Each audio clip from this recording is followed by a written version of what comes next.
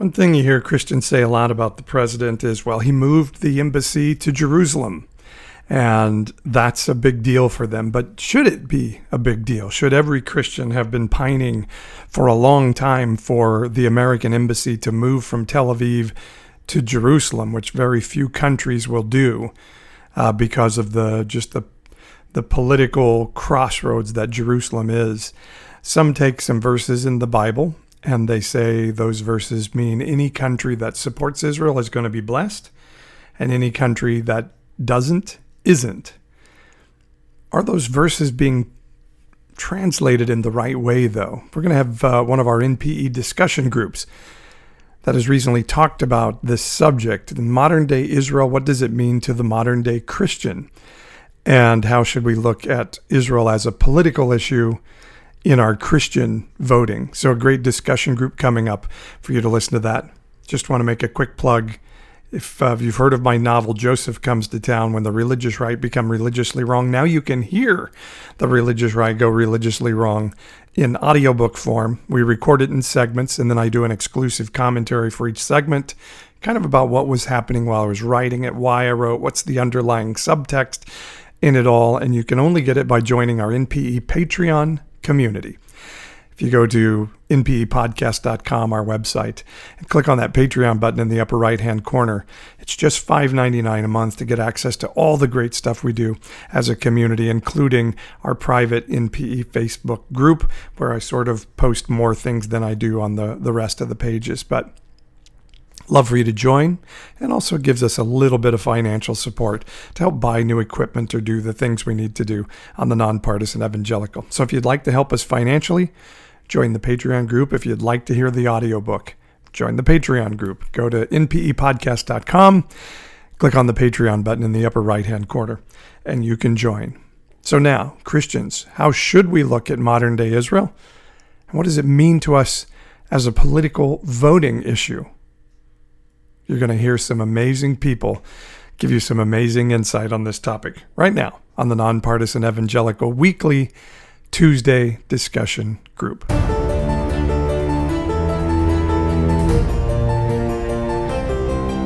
For those willing to listen, learn, and have eyes to see and ears to hear, this is the Nonpartisan Evangelical Podcast. I could stand in the middle of Fifth Avenue and shoot somebody and I wouldn't lose any voters, okay? Challenging the mindset of right-wing Christianity and encouraging people to have their minds renewed and hearts transformed. What knucklehead, mush for brains evangelical leaders are trying to overthrow Trump? It's a special kind of dumb. And calling yourself a Christian. Let's have better conversations about the life modeled in the Bible so we can truly tell the world God is not mad at you. This is the Nonpartisan Evangelical Podcast at npepodcast.com. So a shortened NPE discussion this week because there's this wrestling match coming up afterward, otherwise known as a presidential debate. So we're going to get you off to that, but welcome those of you joining on Facebook. This is our NPE discussion of how should Christians relate to 21st century Israel. I'm Paul Swearingen from the Nonpartisan Evangelical, and if you've joined us over the past few weeks, we're just American citizens, many of us people of faith, Christians, talking about how we should relate to different issues that are important in politics and faith today. And a big driver of this is our producer today, Lauren D'Amico, who has his website, Intersecting Faith and Politics, who are co-sponsoring the event tonight, as well as our good friends at Vote Common Good, who are bussing around the country doing amazing stuff for the upcoming election. So we have a great panel tonight, and I'm in a hurry to get us right to it because we're a little shortened. And so what I want, panel, and we're so glad to have you guys here tonight, we'll just go around the horn, introduce yourself, tell us where you are or where you're from or whatever is pertinent to that, and why you wanted to be on this panel tonight. And so let's start with Bob Prater. Bob, introduce yourself. I am Bob Prater. I'm in Bakersfield, California, which is the southern end of the Central Valley of California. I host a podcast called A Christian and Muslim Walk Into a Studio. I co-authored this book called A Language of Healing for a Polarized Nation. And Israel is very near and dear to my heart as an ex-evangelical. And I'd like to just deconstruct a little of what that means. Very good. Thanks, Bob. Stephanie, tell us about you. Sorry, I had to unmute myself. Hi, I'm Stephanie McDade, and I just finished my master's in theology at the University of St. Andrews in Scotland, and am looking to continue writing and potentially write a book. So maybe I'll be asking Bob about some book writing tips. Very nice. Congratulations on that degree. Fantastic. Thank you. All right, James. I'm James. I live in Northern Virginia in Culpeper, which is a small town, not far from Charlottesville, where we had our friendly intersection between the far right and the Antifa people. Good people on both sides, I believe. Good people on both sides. Hopefully tonight we're more interested in being peacemakers than anything else. My background is evangelical, specifically dispensationalist, and so I grew up believing that Israel was very prominent in millennial and end times things, and that I saw them as the people of God. And for the most part, I believe that Israel were the good guys, and I never thought to question whether what they were doing was good or bad. And then about 5 years ago, I felt led to walk into the local mosque and begin developing relationships with people there. And now I'm friends with and pray regularly with and for my Muslim friends. And I have friends from the Palestinian area, Palestine, from Jordan, from Egypt. And in the process of building relationships there, I had to rethink my view of these things. And my view is basically God loves both the descendants of Isaac and Ishmael. Very nice. All right, James, good to have you tonight. Manuel, how about you? Yeah, my name is Manuel from Germany originally. And I've been in the United States 19 years. I worked with Youth with a Mission, running Bible schools. I now work with a trading company, which is an anti-trafficking ministry. And this topic is interesting to me just from my studies of the prophets, specifically Jeremiah, and a book I've been teaching on since 2003 fairly regularly around the world when it comes to justice, when it comes to a prophet that loved his people very dearly, but had some words, very strong words for them, specifically when it came to this understanding of this is our land, nobody can take this. And yeah, that's why I'm here. All right, Manuel, thank you. And Tim. My name is Tim. I'm currently in North Carolina. I'm an unapologetic, passionate follower of Jesus from the Pentecostal tradition. And I am stunned that America is becoming just like Israel. And so we're making the same mistakes they made when Moses came down from the mountain. So this is a conversation that needs to go on, and we need to go back and take a second look. All right, panel, we're off and rolling already. And everybody watching on Facebook, we are monitoring the comments, so you can ask questions, you can make comments, and we might be able to get those in as part of the conversation. So we certainly welcome you to join in to this conversation. James, let's start with you. Just give us a quick synopsis. What Bible verses support this idea that a country that blesses Israel will be blessed, or the converse will be cursed if they don't? And how is that concept carried into the 21st century? I spent some time today going back over the verses because I didn't want to come across as a complete illiterate on this subject. And reading through it, it just seems that the basic issue of blessing Israel is who is Israel and what were the promises that were made. And their promises all through, especially in Genesis 15, Genesis 17, Genesis 21, Genesis 22, Genesis 26, and then Genesis 35. There are all these promises that are made to different people. They're made to Abraham, and usually when it's talking about Abraham, it's Abraham and his descendants, which would be both his firstborn son, Ishmael, and his secondborn son, Isaac. There are promises made specifically to Isaac and his descendants. There are promises made specifically to Ishmael and his descendants. So there are a number of different promises there. And what really surprised me when I'm reading through it is that the first promise is to Abraham and his descendants. And that is one of the promises that specifically relates to the land ownership, which obviously is the big area of controversy. So to Abraham and his descendants, who at that point it was Ishmael and Isaac, to your descendants I give this land. And it talks about from Egypt and eastward, that land, not just to Isaac, as I was always taught, but to Isaac and to Ishmael. 17, 4-8, Abraham and descendants, I will establish my covenant as an everlasting covenant between you and your descendants after you. The whole land of Canaan, where you now reside as a foreigner, I'll give you as an everlasting possession. Once again, it's not to just one son, but it's to both sons.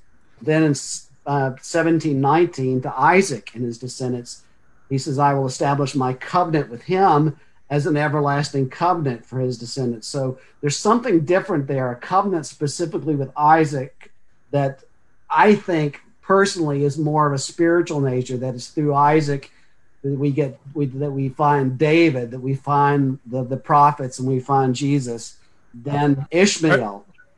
Let me jump in just a little bit on it. Yeah, there's a lot of those there. And so how does that tie into the idea that a country can be blessed or cursed by the followers? And by the way, controversial thing they're saying it's to Ishmael and Isaac when we so often say Abraham, Isaac, and Jacob. But how does that tie in, that blessing, and how did it become tied in evangelicalism so much that those who blessed Israel, the country, would be blessed, and those who did not would not?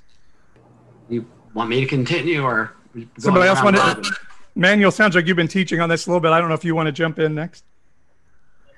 I just need a minute because the dogs are going a little crazy out here. Somebody just came home, or somebody else go. This is Zoom life today. I can give you one short thought about how it came about. John Darby, Schofield, Hal Lindsey, Tim LaHaye, Jerry Jenkins. That's it. It's all dispensationalism. Only about 150 years old. And through dispensationalism, they moved Israel right over next to Jesus. And we bought the narrative. Yeah, Can I James? jump in on that for a second, because it shocked me today. I never realized this before, but when I was reading these descriptions of Ishmael in the NIV and in the New American Standard, its description of Ishmael was really not very nice. They treated him as this hostile person who was constantly fighting with others. He was a wild donkey of a man, and he made his abode away from his brother, who would have been Isaac. And then by some chance, I happened to look at the King James, and the King James didn't present it like that. The King James said he will make his abide with his brother, not away from his brother. Wow. And I looked at the Geneva Bible from 1699, with his brother, not away from his brother. And then a translation from 1899, with his brother, not away from his brother. Yet all these other translations after the beginning of the 20th century present him as being away from his brother and put this emphasis on him being hostile. And I don't know to what extent Zionism and dispensationalism, or whether it was a better interpretation later on, I don't know, but there was a definite change in the presentation of who Ishmael was. Was he a friend of God, or was he somehow the enemy? So that's very pertinent to the discussion, because the idea here is even the Crusades were built around the idea that Islamic people had to be moved out of the way so that Israel could be reestablished as a community for the Jews. And so whether that land was promised just to Jewish people and those descendants of Abraham and not Ishmael, that's a very interesting subject. Anybody want to jump in and piggyback on that? Yeah, I think... Go ahead, Manuel. No, go ahead. All right, yeah. Last time I was here, we were talking about Germany. And as a German, my biggest fear is to say something that could come across anti-Semitic. We are great supporters of Israel and are very aware of our guilt. And so what I want to focus on is how God responds to his people. And one of the teachings I've been doing for many years is the teaching on justice and God's view of justice. And there's two verses or two passages that I think are really key and pertinent to this. One is the famous temple sermon in Jeremiah 7, if you're familiar with that. And it's very interesting because God confronts injustice, the oppression of the needy, those that can't defend themselves by his people. And he makes this really interesting statement. This is found in Jeremiah 7, verse 3. How'd you get back? where he says, reform your ways and your actions, and I will let you live in this place. And so the land is conditional to them representing God the way that he wanted to be represented, so they are light to the nations. And then God goes on, in deceptive words, this is the temple of the Lord. The idea is the temple is here. God would not destroy us. We're fine, even though Samaria is already gone. And he says, if you really change your ways and your actions and do not oppress the foreigner, the fatherless, or the widow, then, or shed innocent blood in this place, and if you do not follow other gods to your own harm, then I will let you live in this place, in the land I gave your ancestors forever and ever. But look, you're trusting in deceptive words that are worthless. Will you steal and murder, commit adultery and perjury, burn incense to Baal and follow other gods, and then come and stand here and say, we're safe, we're delivered. And so it's very clear, and that's what all the prophets and the law and even the words of Jesus are about, is that it's not an unconditional promise.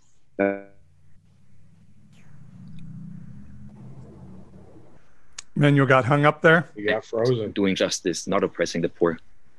Okay, Yeah, we lost you for. Am I still talking? We lost you for just a second there. And Yeah. Stephanie, I see you shaking your head a lot. Did you want to jump in on that?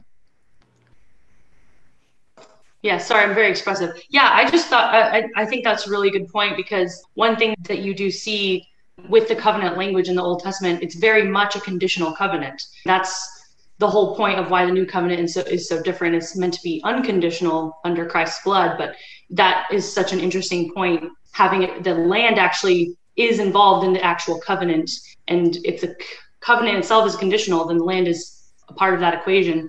And I just thought that was a really great point to make from what changes from the Old to New Testament, and the land being something that was part of the equation that now is not, I would argue is the argument to make, but maybe that's not where you were going, Manuel. But And let me jump in here. I was just going to say, Manuel, I really appreciate your point about anti-Semitism. So do we need to separate a little bit the idea of Israel from the Jewish people as a nation of people? And is there a separation thereof? And even the idea of a spiritual Israel versus a political state of Israel, are they one and the same, that what we see in the Bible, or is there a difference there? Does anybody have any thoughts on that? My view is I don't think you can take these stories in the Old Testament, even if you do hold to a literal reading of them, and just roll them over and apply them to the nation state of Israel that was founded for political reasons, for really selfish colonial reasons in 1948. I think they're not. It's not the same people group. Even if you look at the Jewish people, they've only accounted for 2 tribes. There was 12 tribes. So you've always got these 10 lost tribes that everybody thinks, which is probably you and I and all of us will put together. So what's there really doesn't even come close to representing the Jewish people, if you could even represent it. So I think that's the first thing. I don't think you can read those passages and just say, okay, flip them over. Can I jump in? Sure, Bob. Sure. I find it really interesting, Manuel, what you said about the conditions for the land. To me, that's the money, is that everything is always conditional. Even prophetic declarations in the Bible are oftentimes conditional upon, if you do this, I will do that.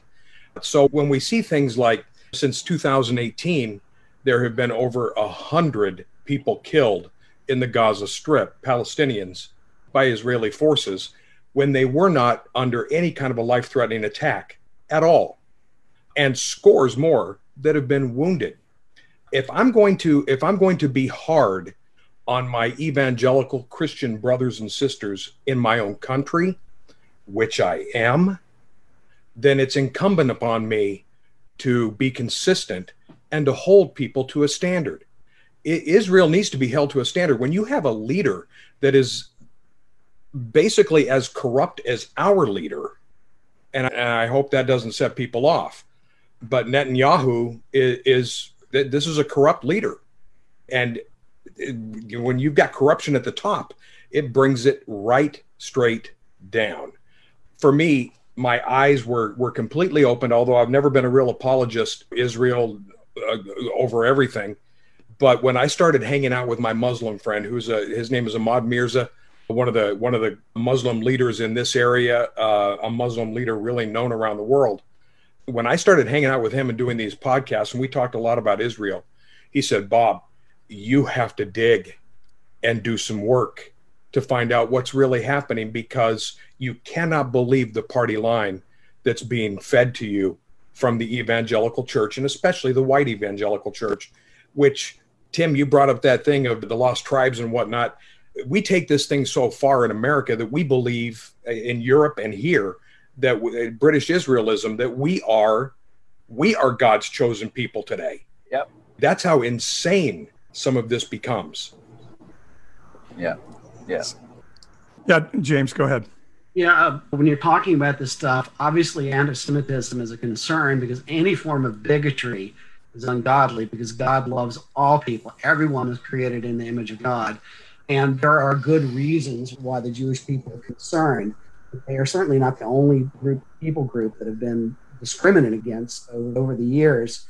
And so there's not really, to be able to say there needs to be fairness for Palestinians. There needs to be justice and love and kindness for the Palestinians. There needs to be laws that protect the Palestinians. It's not an attack on Jewish people. And even if you look at Israel, yes, God had a covenant with Israel, but apparently the covenant didn't protect them from Babylon or Syria or eventually the Roman Empire. God allowing them to remove them because of the fact that they were not. I wish I had more Jewish friends. I mean, my attempt was to be a peacemaker by reaching out to Muslims, but I'd like to also reach out to more Jewish people. And my feeling is the best way to protect Israel is to say you have to behave the way God wants you to behave. And loving your neighbor and treating others you have control over with decency and humanity is one of the best ways you can protect Israel and the reputation of Jews everywhere. Yeah, Tim. I would say, too, I think if you can set the whole spiritual piece aside for a second and look at Israel, it's colonization 101. You go in, you oppress the people. I've been there many times. They discriminate. They put the Palestinian down at every turn. They destroy their houses. They steal their water. They go through checkpoints. They can't go to Jerusalem. Every point, they're reminded that they're nothing. They're zero. So what happens is you keep that oppression, and then sooner or later, because this is why pulling out of Gaza, they say we let them have it, it's their fault. But that was very strategic, because that kept the Palestinian people split. There is no unified Palestinian voice. And they've been doing this long enough that everybody's made their peace with the oppressor, which also happens in colonization. And so there's a lot of money there that they don't want to leave it. They don't want to give it up for the greater good. But anyway, so what happens, Israel keeps the pressure up. Yeah. Sooner or later, because there's no unified voice, someone in Gaza says, the hell with this, I can't deal with it anymore. And he lobs a bottle rocket or two. Usually, they terrorize the Israelis. Sometimes they actually hurt them and do kill them. But in general, they're pretty painless. Okay, so that then becomes justification for Israel to send in the Apache helicopters and kill those people, like you just said. I remember when I was there, about a month after I was there, was like those 3 teenage kids that were killed, maybe about 4 or 5 years ago. There was 2,200 Palestinians that were killed as a direct response to that. So my point is that it becomes a cycle that just keeps going, because the response justifies the response. And so at some point you have to realize that it's in my best interest. And this is, if I would know Israel was following God, if they saw that if they want to be safe, you got to make the other people safe, and vice versa. Thanks, Tim. Stephanie, you wanted to jump in? Yeah, sorry. I had a couple different things, so I might be going back a little bit in the conversation. But okay. So back to the question, Paul, you had mentioned something about the difference between Israel as a nation and as a people. And I actually think that's a really important distinction to make if we're especially coming at it from a Christian perspective or biblical perspective. Because if you look at the thread throughout the Old Testament, there is an ongoing narrative that's being woven that's already making distinguishing delineation between the people and the nation of God. And so even God himself, especially when someone had brought up theocracy, they were once a theocracy, presumably. Israel, God was their leader, and then they wanted a human leader. They wanted Saul. As you can see throughout the Old Testament, there's this ongoing narrative of the way that Israel was intended to be a theocracy is becoming less and less of a reality. And simultaneously with that, you have this narrative of there's something more, there's something different, there's something else that's coming in the future that is heralded in that time. And if you look at actually the intertestamental literature, which is between the Old and New Testament, but is really Second Temple Judaism literature, you have really fascinating dialogue of, you see the people of Israel, the Israelites, coming to terms with God having forsaken them. And you really see that, especially with the first temple being destroyed. You have this deep awareness of things are not the way they were meant to be. This Israelite project, us and God covenant thing, is not anymore. Whatever it was, it doesn't exist anymore. And so that actually sets up, obviously, the stage for Jesus to come on the scene in the New Testament and say, hey, you already have been feeling it. You already know that things aren't the way that they were supposed to be in the Old Testament. Your prophets talked about it, and he brings up all these different things, that there's something else. It's going to be different. So I just wanted to bring that up, as that's in the background. And I think it's important to discuss how that can avoid the anti-Semitism charge, because in that, you're not saying God has rejected Israel or the people of Israel. You're saying that God has rejected the concept of this theocracy nation that is this nation led entirely by God, which is no longer a reality. And so if you put it in that light, I think that sort of sets especially Christians at ease a little bit more to understand that background and going, okay, that makes me feel a little better. At least that for me, that growing up in an evangelical church and learning it through that lens really helped me to frame it.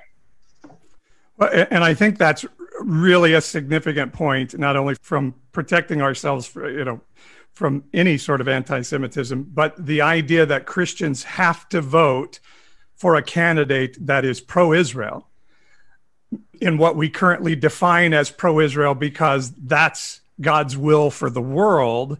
And what I think I hear you guys making a distinction is being pro-Israel, the country as it is today, sometimes the oppressor of its own people, versus supporting Israel, the concept of the land that's going to usher in another coming of Jesus, being two very different things.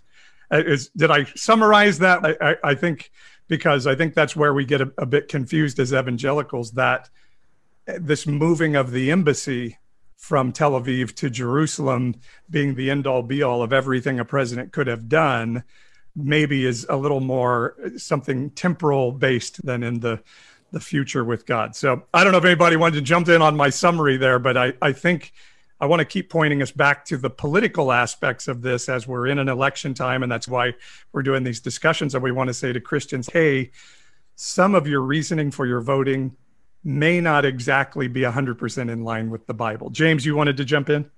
Just real quick, I think there's a confusion about who Israel is and who are the descendants of Israel, who are the descendants of Isaac and who are the descendants of Ishmael. None of the promises are made based on faith. They're not saying, okay, the Jews will get this, the Muslim, obviously there were no Muslims, will get this. It's all like a bloodline kind of a thing. And if you look at the basis of the bloodline, I don't think that most of the resident citizens of Israel have any more claim to that bloodline than the Palestinians who've lived there for hundreds and hundreds of years. So I think it falls apart at some point. I think we really don't know who Israel is at this point. There's the nation state of Israel, and then there's, Stephanie says, there's the Israel of the Bible, which probably really doesn't exist.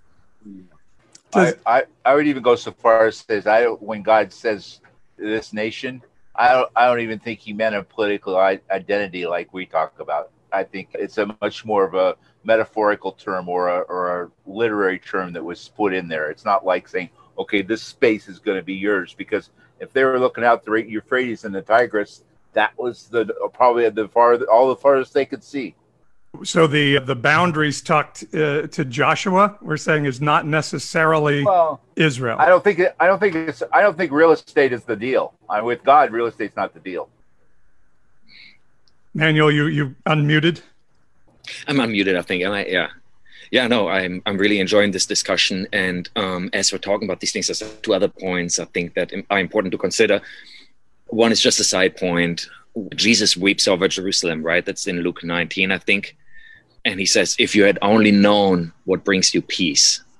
But now, and he talks about the second destruction in 70 AD. And he weeps and God's heart broken over that. And so I think that's important to remember. That's not what God wanted, which is a strong theological statement, but scripture indicates that. And secondly, all of Romans is about what happens with the Jews, right? That's the main point of the Romans, Jews and Gentiles. And Paul looks ahead and says, look, you as Gentile believers are drafted in. You're not a big deal. Don't be proud. Don't be conceited. But he also talks about who's the real Israel, right? He said, are the true Israel those in the flesh, circumcised in the flesh? He says, no, it's those circumcised in heart, and you're part of that, but you're drafted in. And it brings a humility, I think, that oftentimes we're missing, and that we certainly were missing as we were moving ahead. That bread is the right word, bread anti-Semitism. And so I think those are 2 points that are important to consider as well. God's broken heart over the way things went. And even Jesus' comment about this is what's going to happen to you. And then Paul's letter to the Romans, which is all about Jews and Gentiles and who's the true people of God. So when God told Abraham descendants as the sands of the seashore, that included us? Is that? I would say so. Yeah. It's all the sand. Not just the sand on the coast of the Mediterranean. It's all the sand. Yeah. Interesting. And I do want to get, I wanted to hit one thing here. Israel does get to defend itself. Are we in agreement of that? I don't know. What do you guys think about that? They have countries around them that want to destroy them as a people and as a nation. That's the political rhetoric. That's not true, Tim? Wow. I don't know. I think it's... Bob, you were shaking your head. What do you think? I think it's hyped. It's hyped. And here would be the point. The last time I did a little bit of research, and if you take Iran, for example, there's 130 military bases all around the perimeter of Iran. Most of them are American. Some of them are Israeli. Most all of them have nukes. So would you trust these people? So if we believe that God is as invested in the Arab and the Muslim, the Iranian, as he is in the Jew, as he is in the American, then it doesn't work. So let me get to Bob. What you were going to jump in on that? Listen, they certainly do have the right to defend themselves. And there have been times, Tim, I would disagree with you a little bit. I understand the reality of all of those bases and nukes and whatnot. But by and large, this nation has undergone some pretty severe, whatever the word is, a lot of bad stuff has happened to them since before I was alive. You look at that, and I begin to wonder, here's where it lands for me. There are a couple of issues that make evangelical American voters lose their minds, where they just shut them off, they can no longer see, and they can no longer hear. And those issues are abortion and Israel. That's it. The other stuff is there too. They care about other stuff.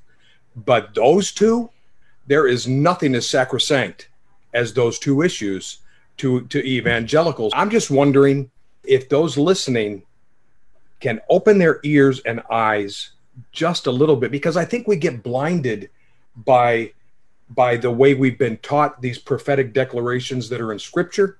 I think they are lenses that don't do us any favors.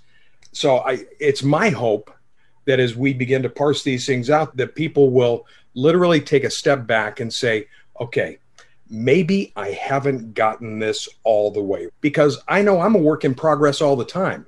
I'm in my 60s and still learning new things each and every day. It's just how things are supposed to work.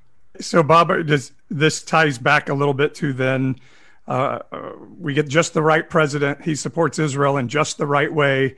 Just the right thing happens. And then Jesus will come and get us out of here and blow up all these bad people. Is that a little bit of where this is coming from? Yeah, that's because Jesus certainly taught us winning is everything. Right? Real quick. Go ahead. Stephanie, go ahead. I think it's interesting to bring into this discussion. I think it's more than just, and I think we feel that there's something, like you're saying, tenacious about abortion, but also the Israel issue.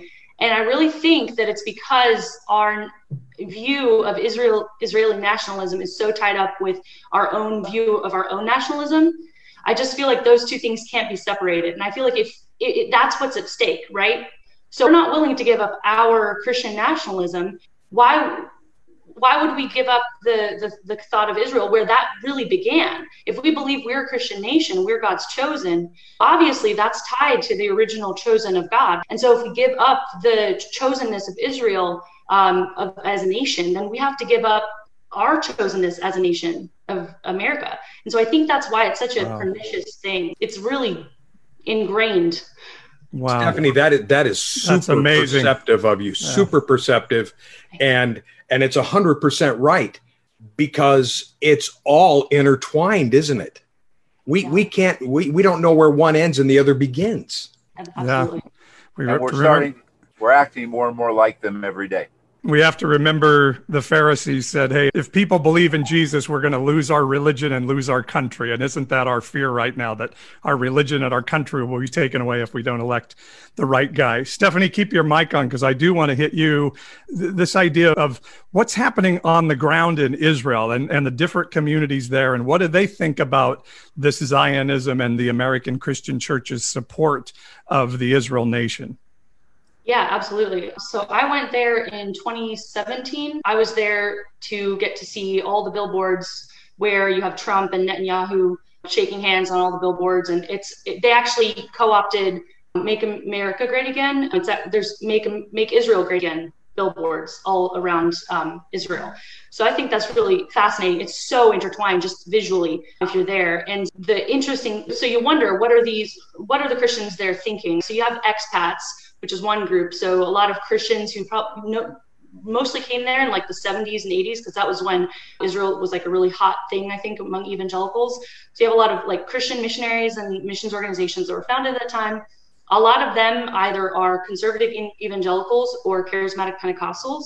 And those two groups tend to really strongly align with Trump and buy into the whole Zionist narrative. So that's where they're at. But the thing is, they're English speaking. That was of an older, I grew up in a missionary family. It's an old gen missionary mindset of you don't really learn the language. You don't really assimilate to the culture, assimilates to you, Western Christianity. So they never really got super integrated into the local bodies. So they're not growing. They're dying. Most of them are dying churches. They're not really connected to the heartbeat of the local church communities. So it makes sense why they would still buy into the Zionist thing when they're not really having a heartbeat on what's actually happening. And you, of course, then have the Arab Palestinian believer communities, and then you have the Messianic Jewish communities. And what I found so interesting is that even though both of those groups, everywhere they go, they have to wear a government identification card. Okay, so it says your nationality, says whether you're Arab or Jewish, and it says your religion.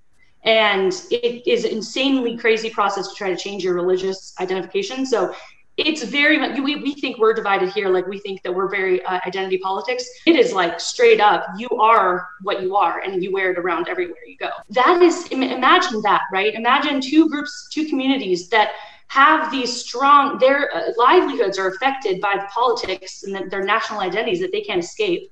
And yet they're united under Christ. They're united under the religion. And how do they work together? What I found is that they truly set that aside. In fact, as we were interviewing them, because we were there for a story, they didn't even want to talk about it. When we asked, even off, hey, this is off the record, what are your thoughts on just what's happening right now? And they're like, I don't really like to talk about it. I don't really like to make a big deal about it, because we're trying our best to just come together and trying to set those things aside, because ultimately those things don't matter. And the other thing, though, that makes it easier to do that is, I don't know if this has been brought up yet, but Israel definitely persecutes both groups. We think that Jews have it easier because they're Jewish. Sometimes no, they have it harder. Because they're Jewish, they're seen as traitors of the state. it's easier for an Arab to call themselves Christian because it's like, oh, you're an Arab, so it doesn't matter whether you're Muslim or Christian to us, ultimately, even though there is more of the antipathy towards Muslim externally. To them, they see it the same. You're not Jewish. And because the state, this is a very unique situation, no other state in the world was founded based on religion and cultural identity, which is really fascinating because a lot of the Jews there are from not there. They're from like other parts of the world, because when the nation was formed, it was bringing people from all around the world. So that you have that drives it deeper, harder, that complicates things because there's people who don't even belong to the land, technically, generationally, and then you have the Arab people that have been there for generations, and the church has been installed there for generations. Since the 12th century, they've had a really thriving Christian community. Of course, Islam has taken more and more of those numbers down, but it's just an interesting thing because Arabs feel like they have more of a right to be there as Christians. They feel like they have more of a claim for Christianity. And so they see us in America supporting the Jews, and they're like, but what? Like, we're more traditionally Christian from generations ago than these Jews from all around the world. So I don't know if that's a try to get a lot of information in a short period of time, but that gives a bit of an idea of what's going on there. Stephanie, you're getting a lot of comments in the comment string, and including preach. So you're mind blown. So I talk too fast. No, you did. This is fascinating. I wish we had a whole lot more time to go here, but Manuel, let me finish with you. So what I hear you saying is, tell me from your perspective through teaching through Jeremiah, what should our desire be for Israel today and the Jewish people and their nation to see like God's plan go forward in the world? I know it's a big question, but what would your answer and thought be on that? Oh man, yeah. What it all comes down to is really loving justice and doing mercy, right? Or loving mercy and doing justice, as Habakkuk says, or Nahum, and what that looks like. And the things that we're witnessing today, even that Stephanie shared, don't quite look like that. And that's exactly what they got in trouble for before.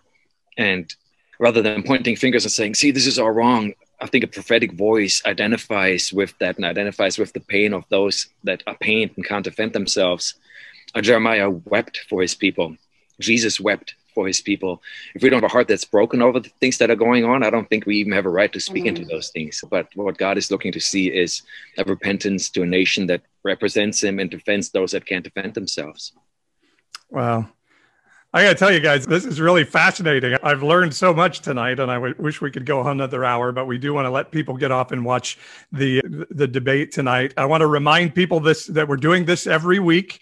Maybe Lauren can tell me. I don't know if we have our subject for next week set yet, but from the Nonpartisan Evangelical, Intersecting Faith and Politics and Vote Common Good. And we do this every Tuesday, and just heading up to the election to talk about issues that are impacting Christian voting and really looking at, is there another way to think than what we've been taught in the maybe white right-wing evangelical church? And another thing to look at in all of this, I want to also, so every Tuesday night, we do this normally at 6:00, on a little bit early tonight. Next Tuesday, we'll be talking about the role of Christians in the political sphere. Some of our Christian brothers and sisters don't think we should even vote or be involved in politics at all. So we'll talk about the role that politics should play.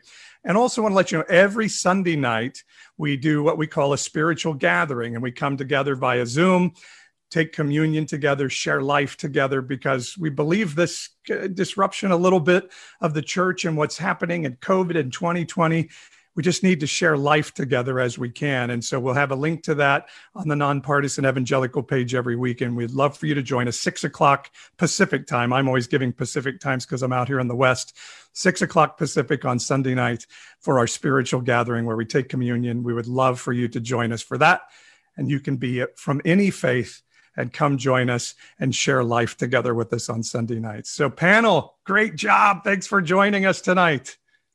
You guys were amazing. Where do we find all these smart people? All right, enjoy the wrestling match, otherwise known as the debate. Pray for our leaders, our elected officials, particularly the ones you don't agree with, because Jesus said, if you don't love your enemies, how can we know that you're any better than the worst tax collector out there? So let's pray for both sides tonight, and that our country will do well together going forward and do well with the rest of the world as well. All right, good night, everybody. We'll see you next time here on this discussion brought to you by the Nonpartisan Evangelical, intersecting faith and politics, and vote common good. See you next Tuesday.